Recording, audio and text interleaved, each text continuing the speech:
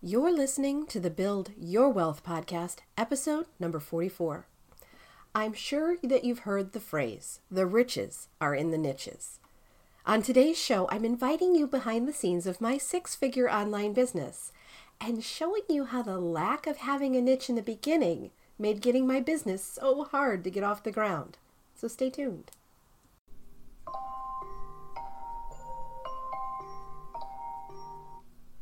Ugh. It's that time of day again. Time to get up and make someone else rich. Hi there and welcome to the Build Your Wealth podcast. I'm your host, Nicole Thompson. Over the years, I've taken the skills I've learned as a dedicated employee in multiple fields and turned it into a thriving six-figure online business to create a wealth of my own. Now I'm here to teach you how to do the same thing. I share my successes and failures as an online business owner with you to help you avoid the pitfalls that can come with being an entrepreneur in the online space. It's my goal to help you achieve your success faster, adopt the right mindset for that success, and to show you how failing forward is all part of the process in building your wealth instead of someone else's. This is the Build Your Wealth podcast.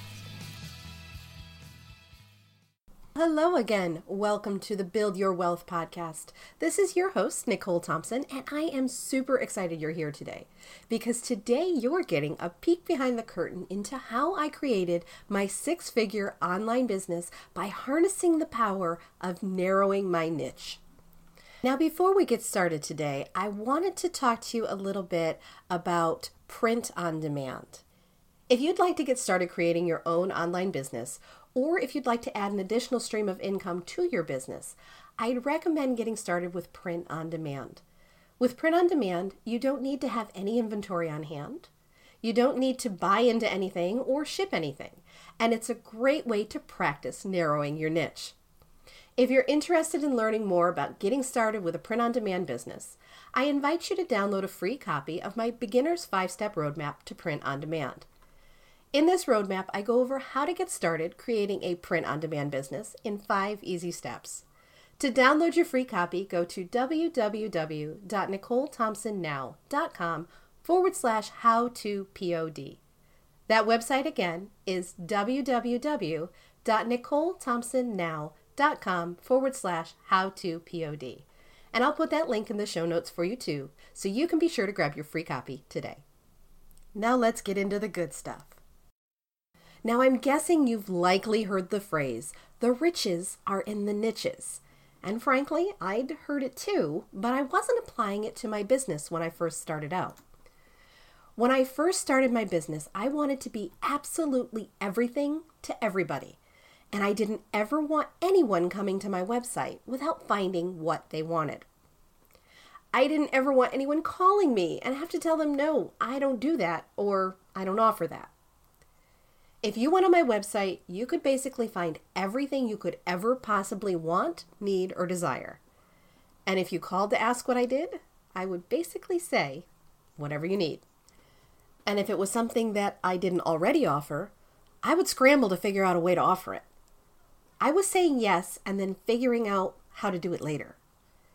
And basically by doing this, I was running myself into the ground and never, ever focusing on any one direction in particular. I was also making basically zero progress in my business. I was about 2 years into the business and struggling to figure out how to get any real success, struggling to make any real progress. And I was getting so frustrated. I mean, what more could I possibly offer, right? I was studying everything I could find on how to have a successful online business. I was studying everything I could find on how to get found online. And everything I found I was implementing, and yes, some of it was helping. But none of it was giving me any real meaningful progress in my business. It wasn't until one day, out of sheer desperation, I went into an online forum and straight up asked for some advice and opinions on my website. And the responses I got, I'll admit, didn't make me very happy. Because basically what I was told was that my website had no real direction, so why would anyone ever shop there? Ouch. That hurt. At first it was my pride. Next it was anger. 2 years. 2 years I had spent on this, and they hated it. Some of the responses I got were kind, while others, not so much. But all had the same general tone and advice. I needed to find a niche. Now, oddly enough, the name of my website was not terribly generic as far as niches go. The name of my website was pet-themed, because my original intention was to start a pet-themed niche for my business. But through being naive and completely uninformed upon starting my business, I panicked and basically just tried to please absolutely everyone. So if I got someone to call in and ask a question about the business, regardless of what they were asking for, I had been saying yes. And then I would add the product or service to my website. And all that was doing was adding fuel to the fire of the mess my business had become. As much as I didn't like what those people in the forum were saying about my website, it didn't make it any less true. I needed to make a change. So it was then that I revamped my entire business, my entire website, and my entire approach to my business online. As hard as it was to cut ties with the other products that I knew some people wanted, it didn't speak to the nature or to the niche that I needed to create for my business. So I reorganized everything on my website. I removed all of the products that didn't go directly with my niche, and I completely changed the look and feel of my website to reflect a pet-themed place to shop. Within just a few weeks, my business began to really take off. I started getting people contacting me more frequently, and I started to get more sales. I started to get people saying that they were so excited to finally find a place to go that fit their specific needs. I started to get more organic traffic because people were actually searching for the things that I was putting on my website. And when they got there, they were finding more things that were similar to their original search, which increased my average order size. I was starting to get referrals because the people that were finding my website were finding it valuable and sharing it with other people that they knew would appreciate and need what I was offering.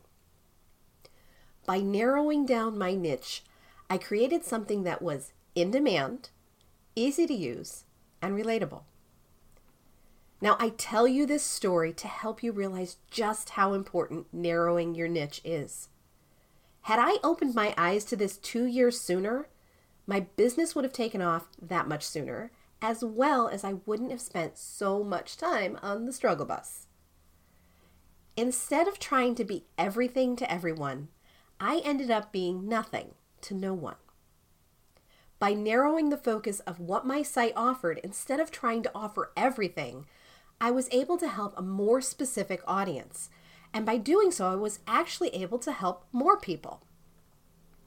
Think about it like this. You wouldn't go to a shoe store and expect to be able to find a turkey sandwich.